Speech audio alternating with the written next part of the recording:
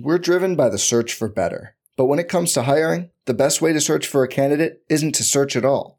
Don't search, match with Indeed. Indeed is your matching and hiring platform with over 350 million global monthly visitors, according to Indeed data, and a matching engine that helps you find quality candidates fast. Leveraging over 140 million qualifications and preferences every day, Indeed's matching engine is constantly learning from your preferences. Join more than 3.5 million businesses worldwide that use Indeed to hire great talent fast. And listeners of this show will get a $75 sponsored job credit to get your jobs more visibility at Indeed.com/Blue Wire. Just go to Indeed.com/Blue Wire right now and support our show by saying you heard about Indeed on this podcast. Indeed.com/Blue Wire. Terms and conditions apply.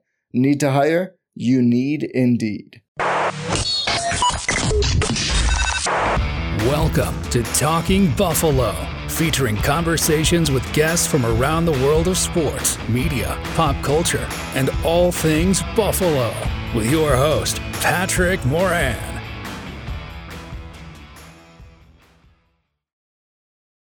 All right, what is going on, everybody? How you doing? Welcome to another episode of Talking Buffalo, your weekday daily driver for Buffalo sports talk and more. Just a couple more of these left for 2023.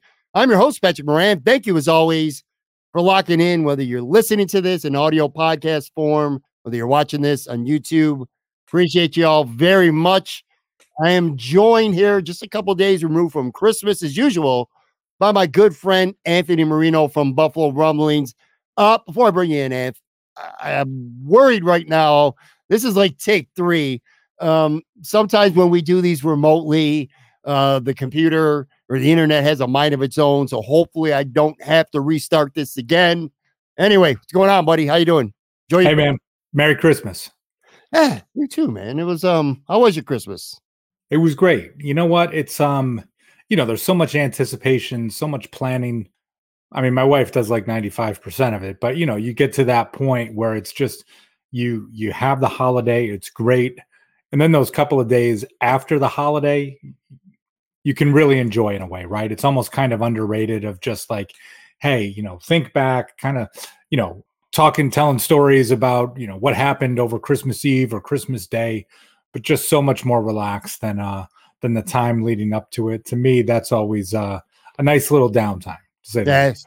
That's a good point. It is, as a parent, well, maybe not even as a parent. I guess if you have a significant other and you're trying to get them a good gift and you just want to have a great Christmas for them, it's kind of like a wedding. The lead up to it all it's exciting, but it can be really stressful as well. And then it kind of feels like the moment that you wait and you plan for a long time, it just seems to be bam, gone in the blink of an eye. But it was enjoyable for you, man. You enjoyed it? Yeah, it was enjoyable. We were with the family the entire time. We, spent time with my family, my wife's family. So, you do all of that. The kids are with their cousins and, you're playing games, you're having fun, you're watching lots of football, basketball. It was a great, call it long weekend of sports on television to be able to enjoy too. So, for our family, that's always kind of a big piece and obviously a big Bills win on Saturday night too. Yeah. Did you have a specific highlight, like a Christmas? Well, was there like or Christmas Eve? Was there like a really fun specific moment? You know what? I will give credit to my niece. She's like, I don't know, she's probably like 25 years old now. She lives out in California, but was back for Christmas, and she's just creative and fun. And she put this thing together for Christmas morning. We did like this Christmas Olympics. So, there was like 12 of us. We divided into 2 teams. In one group, it was like, oh, you've got this box with all these ping pong balls in the back and you've got to, dance and shake. It's like you against somebody else to get them out of, once all the ping pong balls are out, that person won that part of the competition, or some candy cane race. Or then there was something where, they've got like cotton balls to look like snow and you're trying to, you're putting cups on your hands and who can pick up the most in 30 seconds. So, you think of stuff like that. And especially as your kids get older, as your nieces and nephews get older, just to have some fun. She got prizes for all of it. we're one of those families, whether it's like, during the summer, you're competing playing cornhole or can jam or ladder ball or something like that. It's just, there's always some sort of competition going on, but she really, she raised the stakes for everybody. And it was a ton of fun on Christmas morning, kind of before, you really got going with, the day of food and everything that goes into that. So that is ultra cool. By the way, if you're watching this on the video side, like my hands are here. They're up in the air. They're going to be behind my back. I am not touching this desk. I am completely scared that I'm going to knock my mic or camera loose if my finger even makes contact with the desk. Yeah, that's really cool. This Christmas for me, it was a lot more like reflective, and it was fun. Don't get me wrong, it was a lot of fun. We had a great time, but it was a lot more also reflective for me. Christmas Eve, Christmas Day. I think we talked about this last week, like kind of like our family traditions. Yeah. For Christmas Eve and Christmas Eve or Christmas Day. Christmas Eve is like the big family gathering. We went to my sister-in-law's house and we do like the $10 gift. I forgot what it's called, but like the Secret Santa, that game that like you a play grab bag type of thing. Yeah, right. So, that's become a tradition now, and that's a lot of fun. And I think there was like 31 people who did it. So that tells you how many people were actually in this house. And like I said, I try to not take moments for granted like that anymore, because I think back just to the last couple of years. Last year in Buffalo, you had a blizzard, so nobody got together for Christmas. 2 years ago, a handful of people had COVID that couldn't make it, and so that wiped like the whole families out. They didn't want to take chances, so the gathering was much more sparse. And then 2020 was obviously COVID, so nobody really got together in large groups during that time. So this was like the first time since like 2019 that we had the full family gathering. And I really kind of soaked that moment in. And then Christmas morning itself. So Christmas morning has always been my wife and myself, my son who lives with us, and then my daughter she's 25 and she doesn't live with us anymore, but she comes over for Christmas. And then we open up, the immediate family, our gifts and stuff. And I think back to like, I'm enjoying them this year, and just thinking back to a year ago, like a year ago from right now, my son was single. So he wasn't with anybody, and my daughter was in a relationship with somebody else. And then you fast forward a full year later, my daughter has a boyfriend that she's been with for a while. They're in a pretty, relatively serious relationship. My son has a girl that he met last year on New Year's Eve. So he's been with her for a full year. Her first Christmas. I was just thinking in my mind, like how much has changed just watching the gifts being open in just 1 year. And it was really cool, man. Like my son's girlfriend was all emotional. It was like kind of all overwhelming for her. Yeah. So the gifts were cool, but like just how much change is in just like 1 year really kind of struck me. And like I said, I was just kind of being reflective and just taking that all in. One thing I was going to ask you, and I was a little disappointed because I didn't hear from you. Obviously, things kind of took off on Thanksgiving Day when you sent me a picture of your plate from Thanksgiving dinner, which looked like something that someone in solitary confinement might enjoy on Thanksgiving Day. Yeah. What was the plate like on Christmas? Do you expand a little bit, or is it still biscuits, turkey, and gravy, and that's it? Let me be completely honest with you. Nothing really. Funny story, true story though. So we did shopping, so much Christmas shopping a couple days before Christmas, got breakfast stuff, all kinds of stuff. You know what we forgot? To buy anything like really for dinner, like any kind of like significant, like, like ham or pasta or turkey or whatever it is that you're going to make for like a sit down Christmas dinner. We never got anything. And we were going to go to my in-laws' house, but that didn't end up happening. Plus, to be fair, my wife was starting to feel a little bit under the weather. If you remember last week, I was feeling shitty. Yeah. And it kind of got around to my wife. But it is hilarious because late Christmas Eve night at like 9:00, knowing everything's going to be closed Christmas Day, we were going to like convenience stores. Like I talked a guy into opening up his deli at a convenience store to slice me up some Cajun turkey and some ham, because I was like, we're going to be probably having sandwiches for dinner. But my wife ended up going to her parents' side and going. I ended up going out to meet with some buddies, a couple who were from out of town. So we went out and had a couple drinks. But actually, no Christmas dinner, so no prison pictures to. That's worse. That's worse than the thing. We got to next year. We're going to mark this down. If I'm still doing the show with you, if you're still having me, we gotta we got to work on this a little bit. Maybe we'll get like you and Howard Simon together. He can try a strawberry. And you can try like, I don't know, mashed potatoes or something crazy here. So. That's fair. It's Christmas mode. Like, all right, so we're taping this. What is today? Wednesday. My days are messed up because Christmas was on a Monday and it felt like a Sunday. So my days are kind of off a little bit. So we're taping this Wednesday. We're dropping this Thursday, which is our norm. This is what we usually do here on Talking Buffalo when I have Anthony on each week. So we're a handful of days now removed from Christmas. 48 hours, be 72 by the time this drops.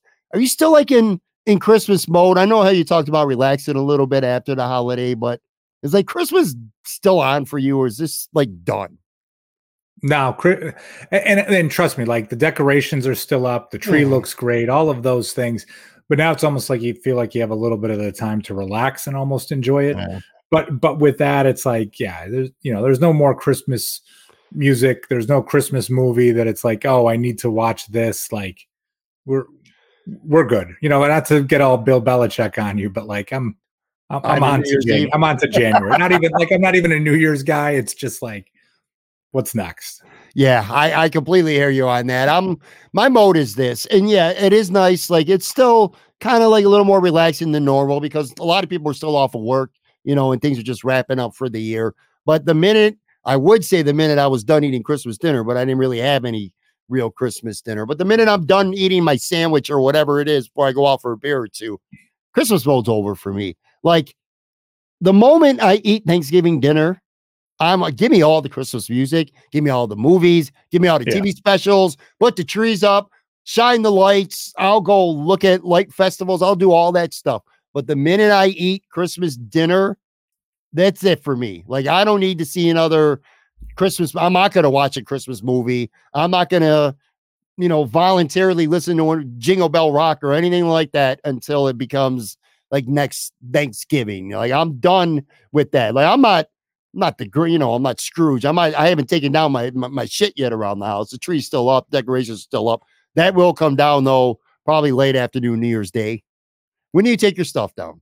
You know what? And I say this too. I mean, usually it's somewhere just after New Year's Day, but it kind of depends on when the holiday falls, like what we have going on. Like last year, it's like, my daughter, she's in middle school. She had like some friends over. So, we still had this stuff up then that, maybe that day on New Year's Eve, we would have taken stuff down. So there's not like a tradition or a plan with it. It's usually more just like, okay, we got to do it. And let's just kind of suck it up. So it was a good, well, put it this way. It was a good Christmas. We both enjoyed our Christmas. Hopefully everybody watching or listening had some fun as well. It was a very good Christmas for the Buffalo Bills, and not just that day, but for their playoff fortunes. Bottom line is this, at this point, I think back to a couple of weeks ago, I think the Bills were like maybe 15% or something like that in the New York Times to make the playoffs after that Philly game.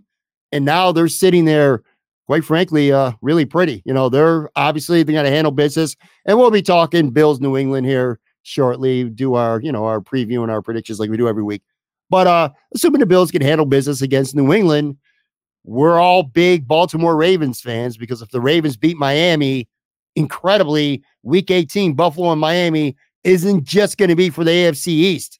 It's going to be for the number 2 seed in the AFC overall. So you're talking potentially at least 2 home playoff games. So just to think how much things have changed in a few weeks, the position that Buffalo's in right now, and even if Miami wins, the Bills probably are going to be locked into the 6th seed if that happens, assuming the Bills make the playoffs.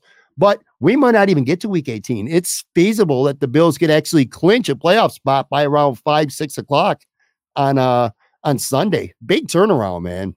Oh, it's a huge turnaround. I mean, you think the last couple of weeks, I mean, it's been to the point of just like, okay, you're grappling with the thought of if the Bills lose this game, the season is over, right? Sure. Like the playoff chances are over. Any of these past 3 weeks, and I get with certain things you could say like, oh, the Dallas game because it's NFC is not that important, whatever.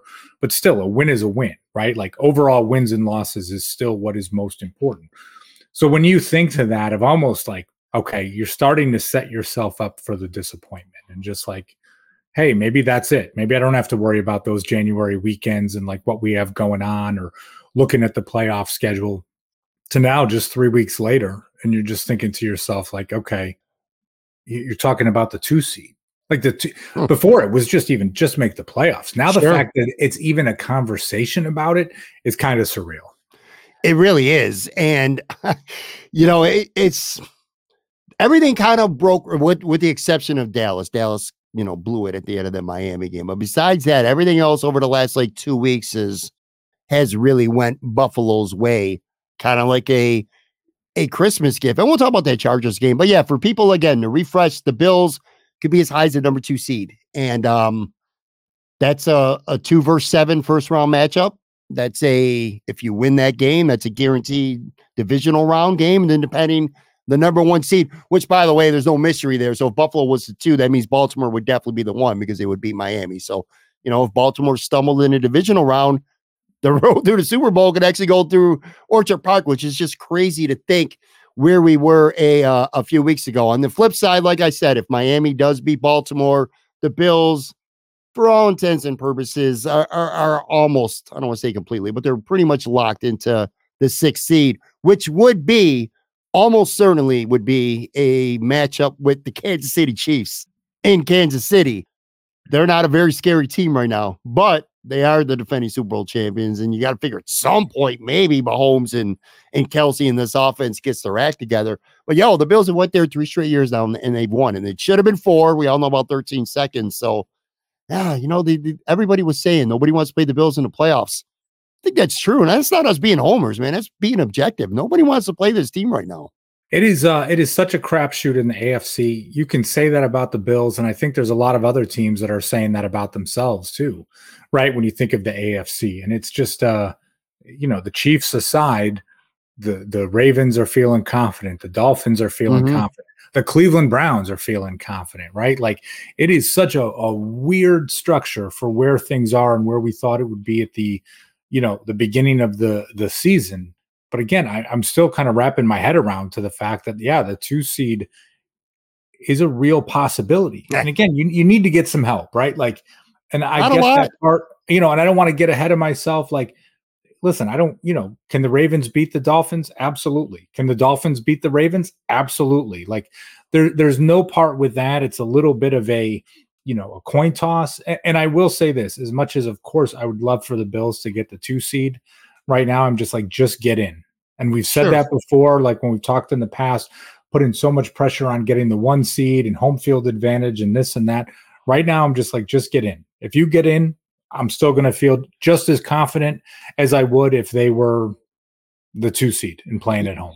Very fair. I can't help but be amazed, if not befuddled, that we think of last year as the Bills ultimately were the 2 seed last year. And then this year, all the shit that they've went through, the downtimes, fired an offensive coordinator, losing some games that they had no business losing, being 6-6, and they might end up at the end of the day being the same thing that they were last year.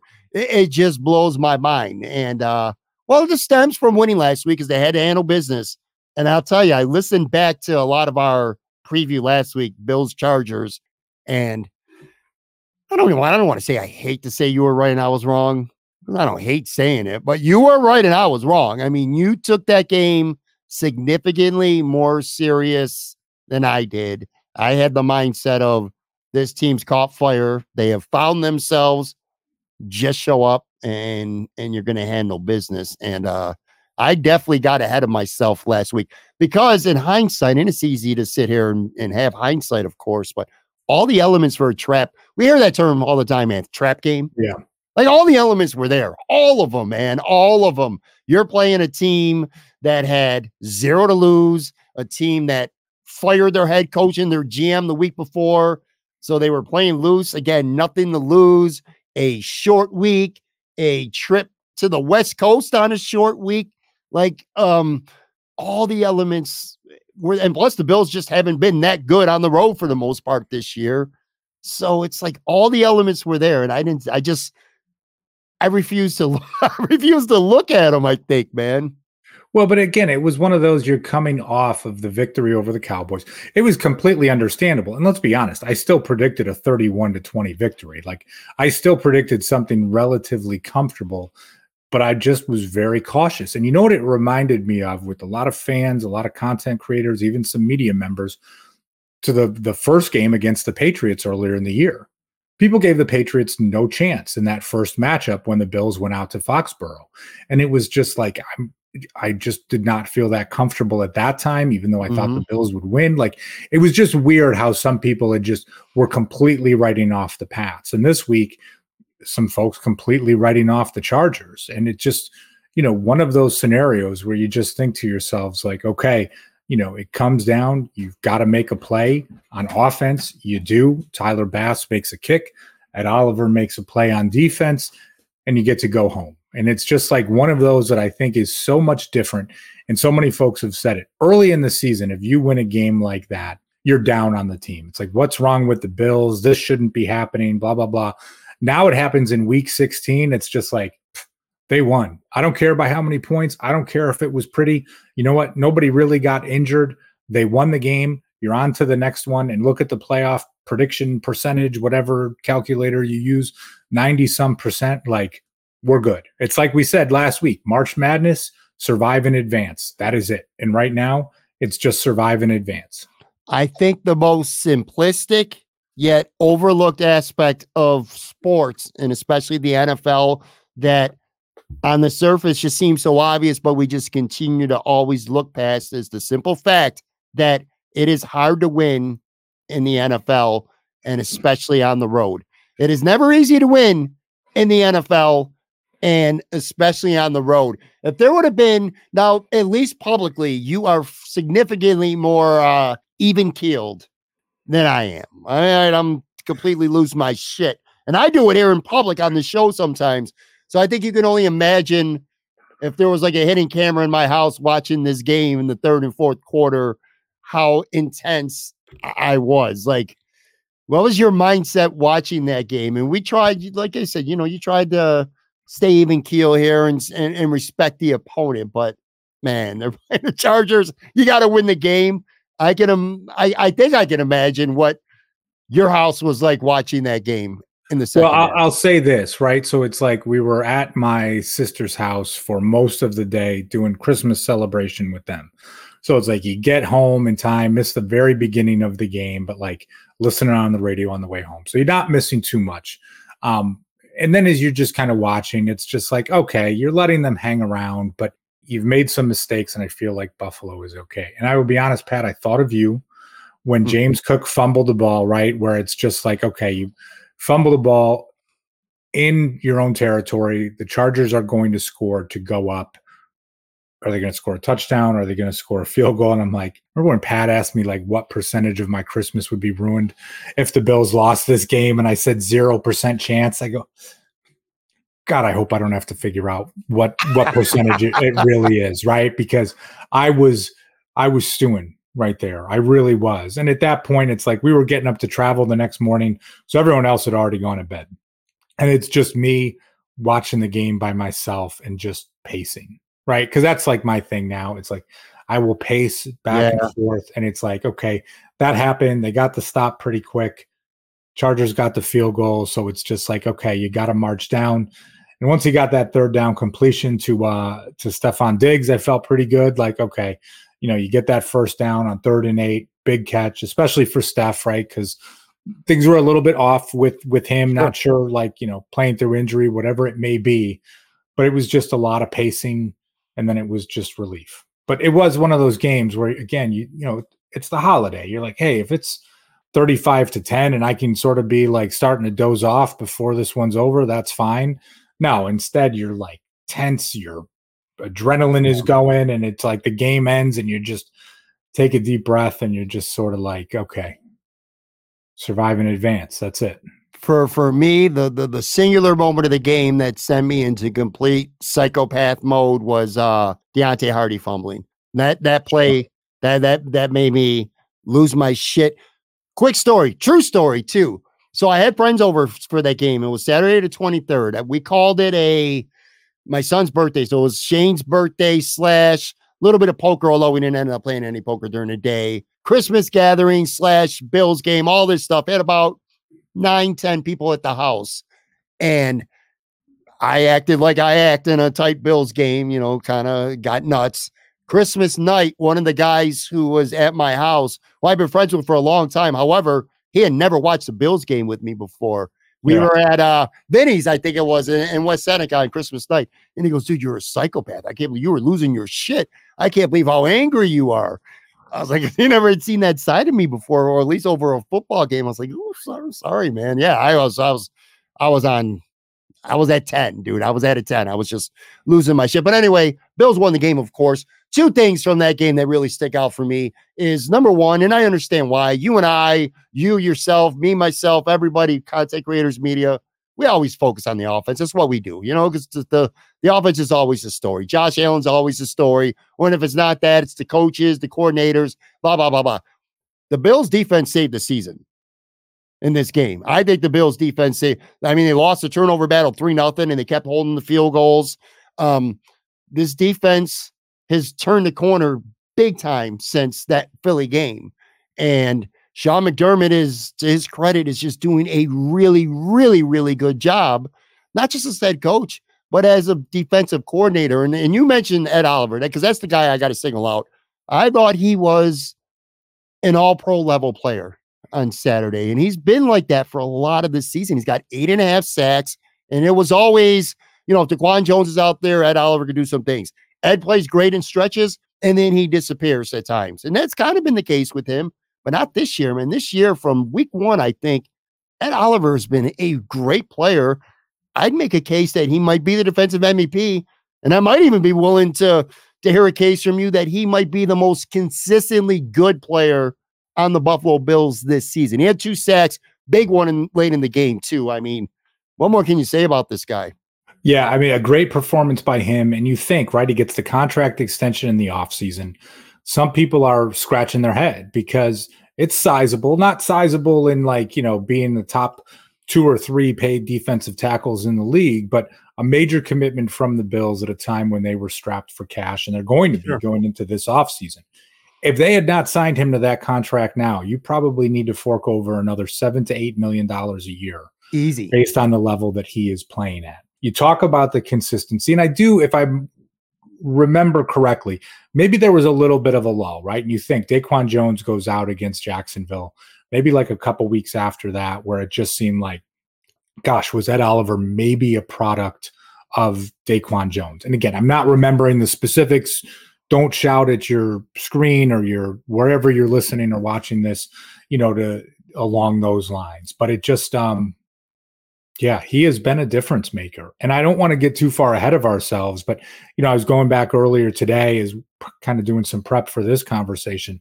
Ed Oliver was inactive with an injury the first time that the Bills played the Patriots this season. So when you talk about difference makers and consistency and performers and everything that goes into it and how disappointing that loss was, you're taking your defensive MVP off the field for it. So it's just a little bit, I think, when you think back to what might be different in this game and not getting gashed against the run and blah, blah, blah, everything, that we can talk about. But that's one of those pieces. And you saw him finish the game on Saturday, and he's going to make a big difference, I think, again on Sunday. You know what? That's a great point. I forgot about that. Ed Oliver did not play the first time the Bills met the Patriots. Sure, that matters. So anyway, yeah, he was great. And also Rasul Douglas was great. What a great trade that has been. And Teron Johnson just continues to impress me week after week after week. So you got that. And then the other thing is the Gabe Davis conundrum, I guess, at this point. For all my bad takes, and I have more than a few, but I don't remember what it was. And trust me, nobody likes to hype themselves up more than me. So if I could find the clip, I would actually play it. But I know it's out there from one of my shows. I said when Gabe Davis, one of the weeks, many weeks where he didn't do shit, I said, I don't care. It doesn't mean nothing to me. Stephon Diggs will get it. If he's getting his or Cook's running the ball or Kincaid's having a big game, I don't care. I said you're going to need Gabe Davis at some point to step up. These last 2 wins before this against Kansas City and against Dallas, Gabe Davis literally did nothing. And then this game, they needed him. 4 catches for 130 yards and a touchdown. You don't want your wide receiver two to go weeks without having zero, without having a single catch. But this is what I was talking about with this offense. Doesn't matter who gets it done, just get it done. And on this night, it was Gabe Davis, and he might do nothing on Sunday, but it might be a playoff game against Kansas City or whoever. And you're going to need him to do what he did. And it's nice to know that it's out there for him to be able to do. Yeah, it's one of those that you can look at. Had a good game against the Eagles, right? Yeah. Then a stretch where it's just like, okay, where is he? But along those same lines, it's like you need something that defensive coordinators can look at and say, okay, we can't take this guy for granted. And that's what Saturday night was, right? So if you're planning, and with the Patriots, whatever it's going to be, if they try to eliminate Stephon Diggs from the game or whatever Belichick, the genius, right? Like tries to scheme up. It's always so funny too, right? Because everyone gives Belichick like, oh, Belichick, he, does what he can to take away the team's number one weapon. Like every other coach in the freaking NFL, just like, oh shit, like I never thought that. Like maybe we should try to stop Stephon Diggs from doing something. Like, but I think as we look at it to see Gabriel Davis flashing at this stretch, like you don't need him to be crazy, right? But even if he can be, hey, 3 catches for 48 yards during each of these games to be that threat, Dalton Kincaid to continue to be a threat, like just to have that balance is necessary. So, and I'll be honest too, I was just happy for Gabe Davis, right? I mean, the guy's a captain by all accounts, works his ass off, everything that he does, he does things the right way. And, he's not looking to struggle like that either, right? When you talk about it, that's got to be bothering him. His mom was on Twitter saying different things, like just good for Gabe Davis because he is, kind of been in the crosshairs for a lot of folks lately.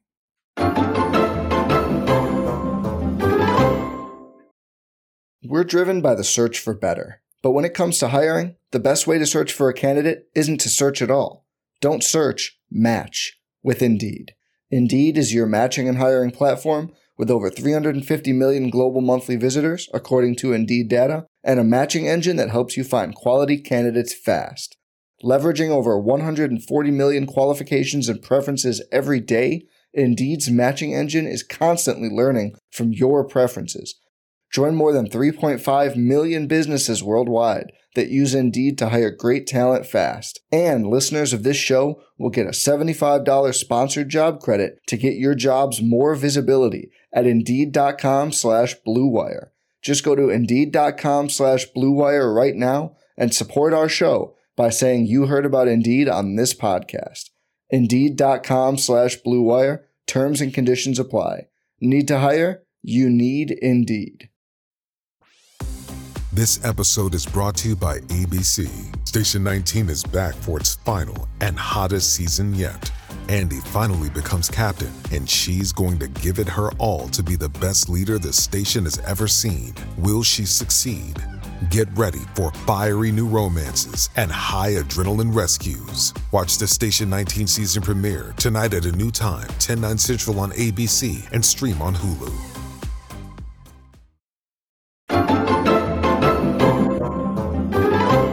All right, I'm back here with Anthony Marino from Buffalo Rumblings. All right, Bills Patriots here. So the New England Patriots coming to town on Sunday. This is a team that has won just 4 games this season. They're 4-11, and you look at that and you're like, okay, this is going to be a cakewalk. But then you look at the Patriots a little bit deeper and you say, hey, this is a team that they beat the Buffalo Bills this year. This is a team that a week ago went into Denver and effectively ended Denver's season, 26 to 23. Bailey Zappi threw for 256 yards and 2 touchdowns. And I was looking up some numbers, when they're 4-11, 7 of their 11 losses this year have been by 1 score. So they're not getting blown out a lot. They haven't lost by 2 scores since they lost by 14 against Miami, which was literally 2 months ago in late October. So this is a team that their record might suck, but they've beaten the Bills. They ended a team that was desperate for a win last week. They effectively ended their season. They've played a lot of teams close. There's a team with no stars, though, Ant. That's the thing. Here's another thing I was looking up. No running back on this team has more than 620 yards on the season. No receiver has more than 45 catches, which, by the way, if you know it's DeMario Douglas that leads the team in receptions, congratulations, because I did not know that until an hour ago. No one has more than 520 yards receiving. Christian Barmore is a stud, 8.5 sacks a tackle, but no one else on this team has 5 sacks. No one has 3 interceptions. So there's not a lot of stars on this team, and the record sucks, but they're still a pretty competitive football team at the end of the day. Yeah, I mean, listen, they are still competing. For as dismal as their season has been from a wins and losses standpoint, they have not given up, and Bill Belichick has not given up, and who knows if he will be the head coach next season, what that will look like. Just there's a lot of different storylines here, but at least it is a team playing with a sense of pride, and whatever connection you want to make to Mac Jones being benched and Bailey Zappi taking over at quarterback, what that piece can mean and how that can contribute. But in no way should you ever look past the Patriots. You just should not. And I'm not going to this week either. I hope the Bills don't, right? I mean, the Bills get the advantage this week of a little extra rest. I mean, both teams traveling from the West Coast, but the Bills playing on Saturday gives them a little bit extra time when you had Denver playing on a Christmas Eve night. But yeah, this is one of those games that personally, it just kind of scares the hell out of you, because we can say in so many scenarios that the Bills have played down to their competition in some way, shape, or form. And now you've got a team. I mean, the Patriots should want to lose, right? Like, I mean, they're screwing things up. They screwed things up by beating the Broncos the other night. You know, from a draft standpoint, like you are out of this, but they are not looking to pack it in. And this is a type of team that you can say is dangerous, star power or not. They can be dangerous. Let last week's win against Denver, by the way, unrelated to this preview here, but let that be a lesson for people who think that teams tank. I mean, maybe once in a blue moon, I'm not going to say no team has never tanked, but the Patriots ain't tanking because they were in position to get one of the 2 guys who are going to be the top 2 quarterbacks in the draft. They were in position to get one of them, and now they're not. So, winning that game cost them, and I'm sure there's a lot of Patriots fans out there. And if I was a Patriots fan, I probably would have been pissed off at that win too. But what I'm saying is that consider that evidence that this is not a team that's just looking to go out there and lose so that they can get one of the top 2 picks in the draft. Let last week be evidence, because they beat a team that was desperate for a win to stay in the playoff race. All the traps, or not traps, but all the elements are here, Anthony. Here's a future. By future, I mean like maybe 5-10 minutes from now, we'll spoiler when we get to predictions, where I say, I'll be careful this team, respect this, respect that. But spoiler alert here, I'm not going to do any of that when it comes time to make our predictions. Probably did not learn my lesson from last week. But when you look at the Bills' keys, I think to this game, the most obvious one is to just don't get ahead of yourselves. You're looking at a team right now. So you win this game, and by the end of the afternoon, there's a good chance you're in the playoffs, or you're scoreboard watching, and at least peripherally, you're watching that Miami, because they're playing at 1:00 too, by the way, everyone out there. While the Bills are playing Miami and Baltimore, that game's also at 1:00 on Sunday. So it's human, nature to want to keep your eye on that score as well, because you know what the stakes are if you're a Buffalo Bill. So I guess the biggest key, and I got 3, but this is the biggest one to me. It's just the simplest one. Just don't get ahead of yourself, right?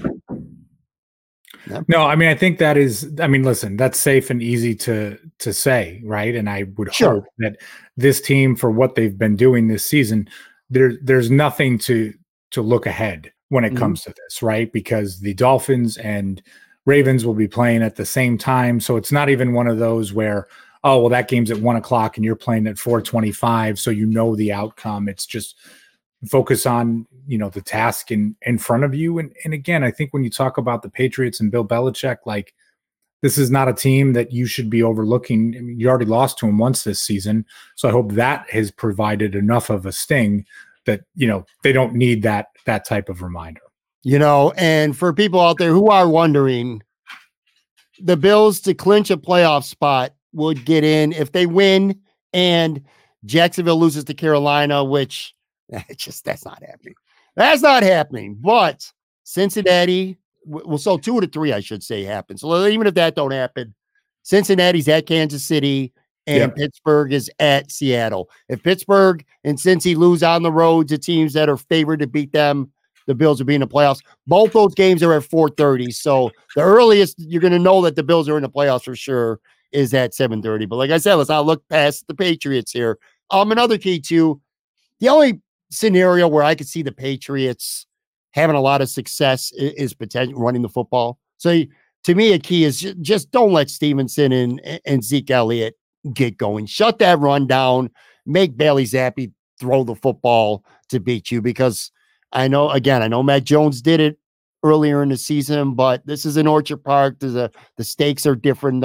This team is different. I feel like they're not going to beat you throwing the football, but they can hurt you running the football and playing strong defense. Well, and a big difference, and we touched on it earlier, Ed Oliver playing this game, a possibility of Daquan Jones playing in this game, and Linval Joseph playing in this game. So, at that time, that was before that move had been made. So, you look back at the snap counts, I think at defensive tackle, it was Tim Settle who was the leader with maybe playing around 70% of the defensive snaps the last time these two teams played. So, as you look at this, and listen, I'm not one to knock anybody, but that's not the guy that should be leading your team in snaps at defensive tackle. So, if you've got Ed Oliver and Linval Joseph and potentially even a little bit of Daquan Jones, right, maybe kind of easing his way back into things, I like the Bills' run defense better this time around than it was when they played back in October. Yeah, absolutely. And plus, again, Sean McDermott is not stupid. He knows that's going to be New England's key.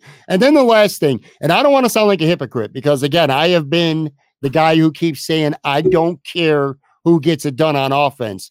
It could be James Cook pounding the football, Ty Johnson, Leonard Fournette running the football. It could be Dalton Kincaid having a big game. It could be Gabe Davis stepping up and having a big game. So at the end of the day, it doesn't really matter as long as the offense is being effective. But to me, a key is because you're going to need Stephon Diggs. You're not going to win a Super Bowl with Stephon Diggs having 4 catches for 28 yards. I promise you that. At some point, you need Stephon to do what he does. And this just feels to me like it's not the end all be all for a key to this game, but it would be nice for Stephon Diggs to get going. Look, he's got 96 catches on the season, 1,038 yards and 8 touchdowns. Those numbers are good. For anyone else, those are great numbers. It's going to end up being one of the best 3 or 4 seasons in the history of the Buffalo Bills, single seasons for receivers, which he owns them all. But, you kind of take a little, you get underneath the hood a little bit here. He's been held to under 35 yards receiving in 5 of their last 6 games. He hasn't had more than 6 catches. You'd have to go all the way back to the Tampa game in late October. And he hasn't had a 100-yard receiving game since the New York Giants game on Sunday Night Football. That was pretty early in the season. So this would be a good week, a fun time to get Stephon going into what's going to potentially be a winner-take-all game next week against Miami. Yeah, it's interesting as you say that too, because I was thinking the most important thing for me was for the passing game to start clicking a little bit here, right? These last 3 games, it has not been exactly what you want it to be. Some moments against Kansas City, some moments against the Chargers, didn't need to against the Cowboys. So you sort of look past that. But even when they tried to, wasn't great. A bunch of drops on some limited opportunities, this and that.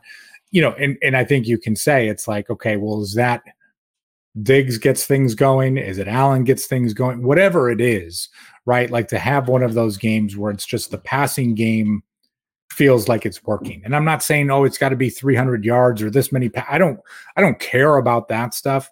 We're just like, it's a point of like high precision. You see some guys being schemed open, not where everything is this contested in traffic. You get blown up after making the catch, like just for the passing game to look a little bit more comfortable this week, because of the last 3 weeks, it is not.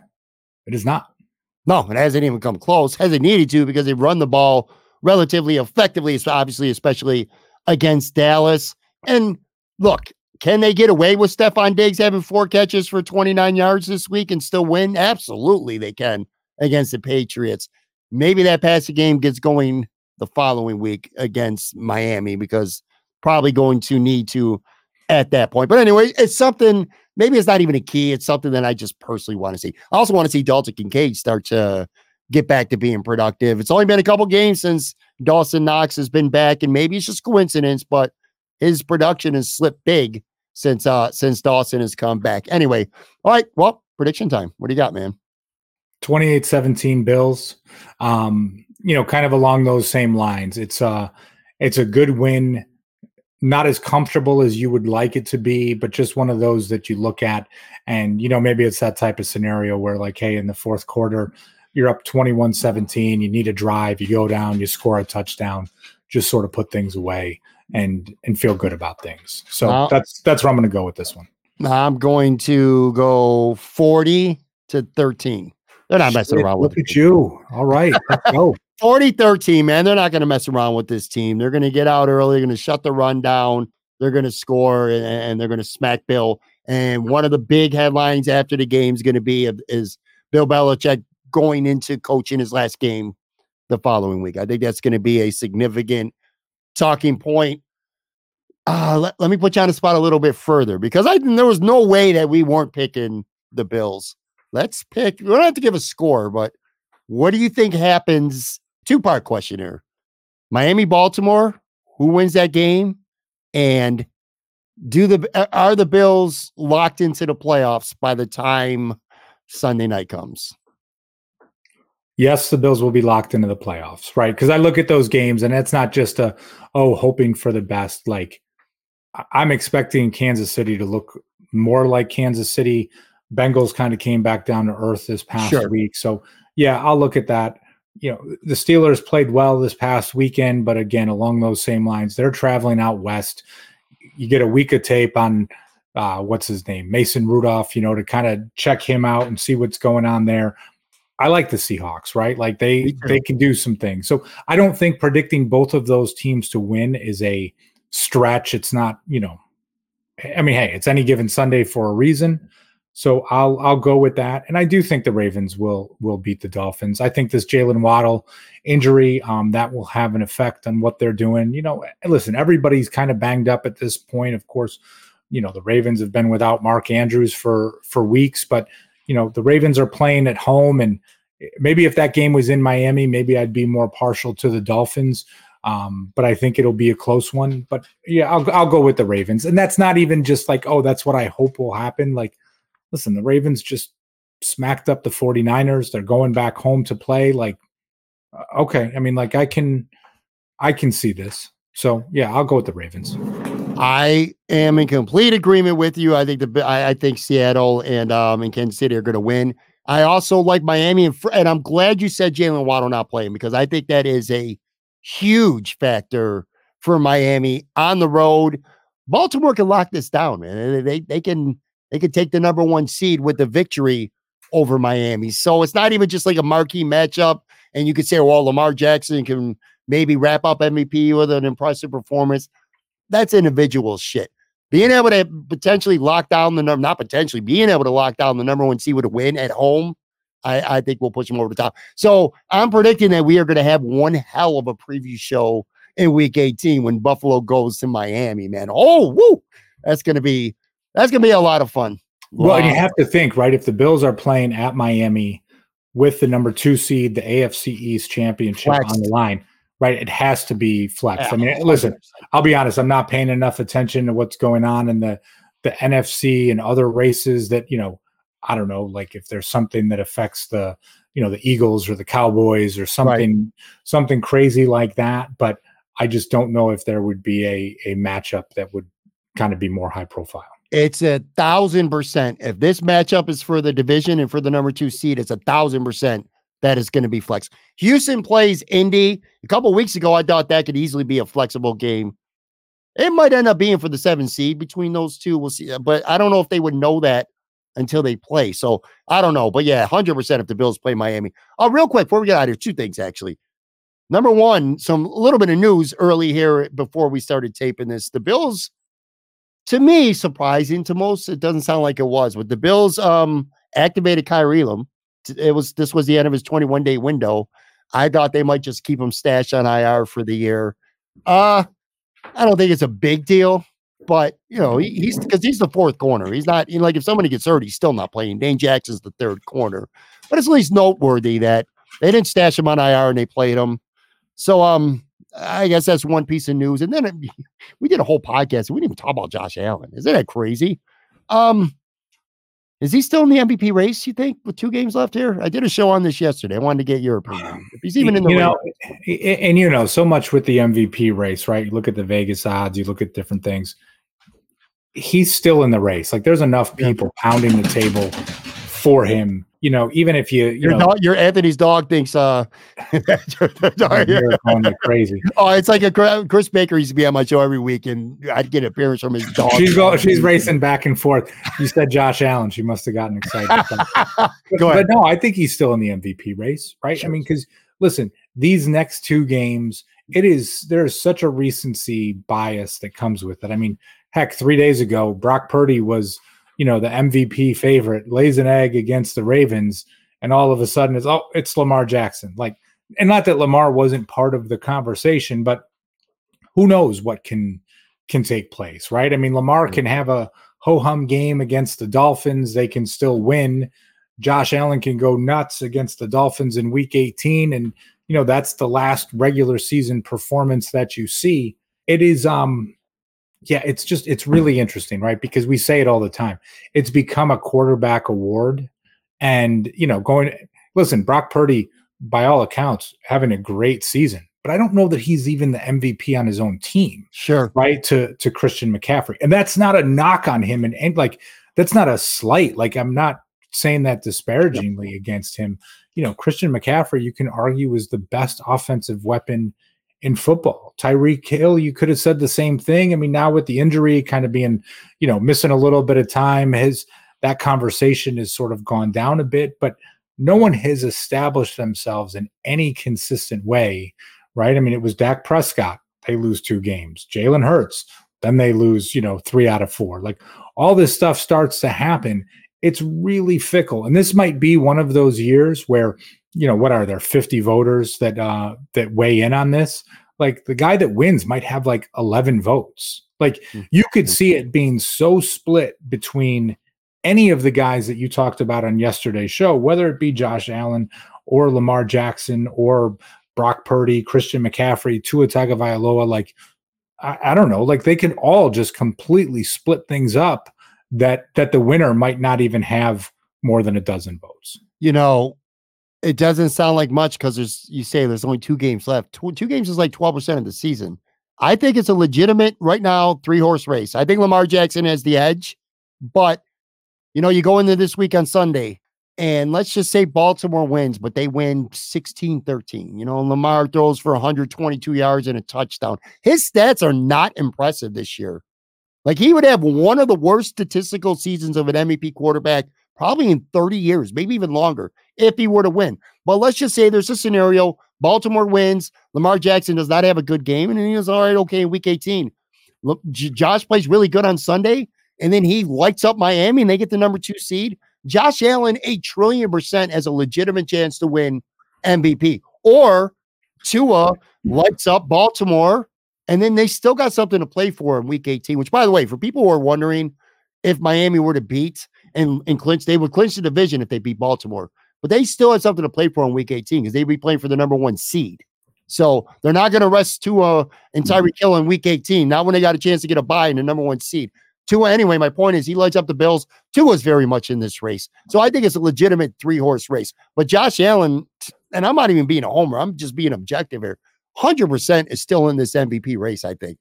No, and I think to your point, you say 2 weeks, it sounds like it's not a lot of time, but it is, right? I mean, 2 weeks ago, Dak Prescott was the favorite. Sure. They get smacked by the Bills. They lose a close game to the Dolphins. Yep. And now he's not part of the discussion anymore, right? It's like, gosh, it's, it's a cold world. Like those 2 games do not, they don't eliminate everything that he had done through the first, however many, 14 games he had played that it was this season. So it just, there has been that lack of consistency. So I'm not expecting it, but is he in the race? Absolutely. Yeah, and for sure. And we'll get, as we end the show here, we'll get some answers anyway. Between all 3 of those guys, or maybe even Brock Purdy as well. this coming Sunday. It'll be a lot of fun. Anyway, that's going to do it for this episode. Make sure you follow Anthony on Twitter. What was your score again? I can't remember anymore. 28-17. 28-17 Bills. I think he's giving the Patriots too much credit. We'll find out. But anyway, for Ant, this is Patrick. By the way, Happy New Year. And again, hopefully next week, best case scenario, man, we're talking about a juicy number 2 matchup. Worst case, Bills might have to win and get some help to get in. Hopefully it's not going to come to that though, man. You know what? I hope you're right. And it's just take care of business on Sunday and let's just look forward to week 18. But you know me, I can't get ahead of myself. Just like you said, the Bills can't get ahead of themselves. I'm going to try and keep that same mentality. That's fair. All right, guys, I'll talk to you. Brand new episode tomorrow. I'll talk to you then.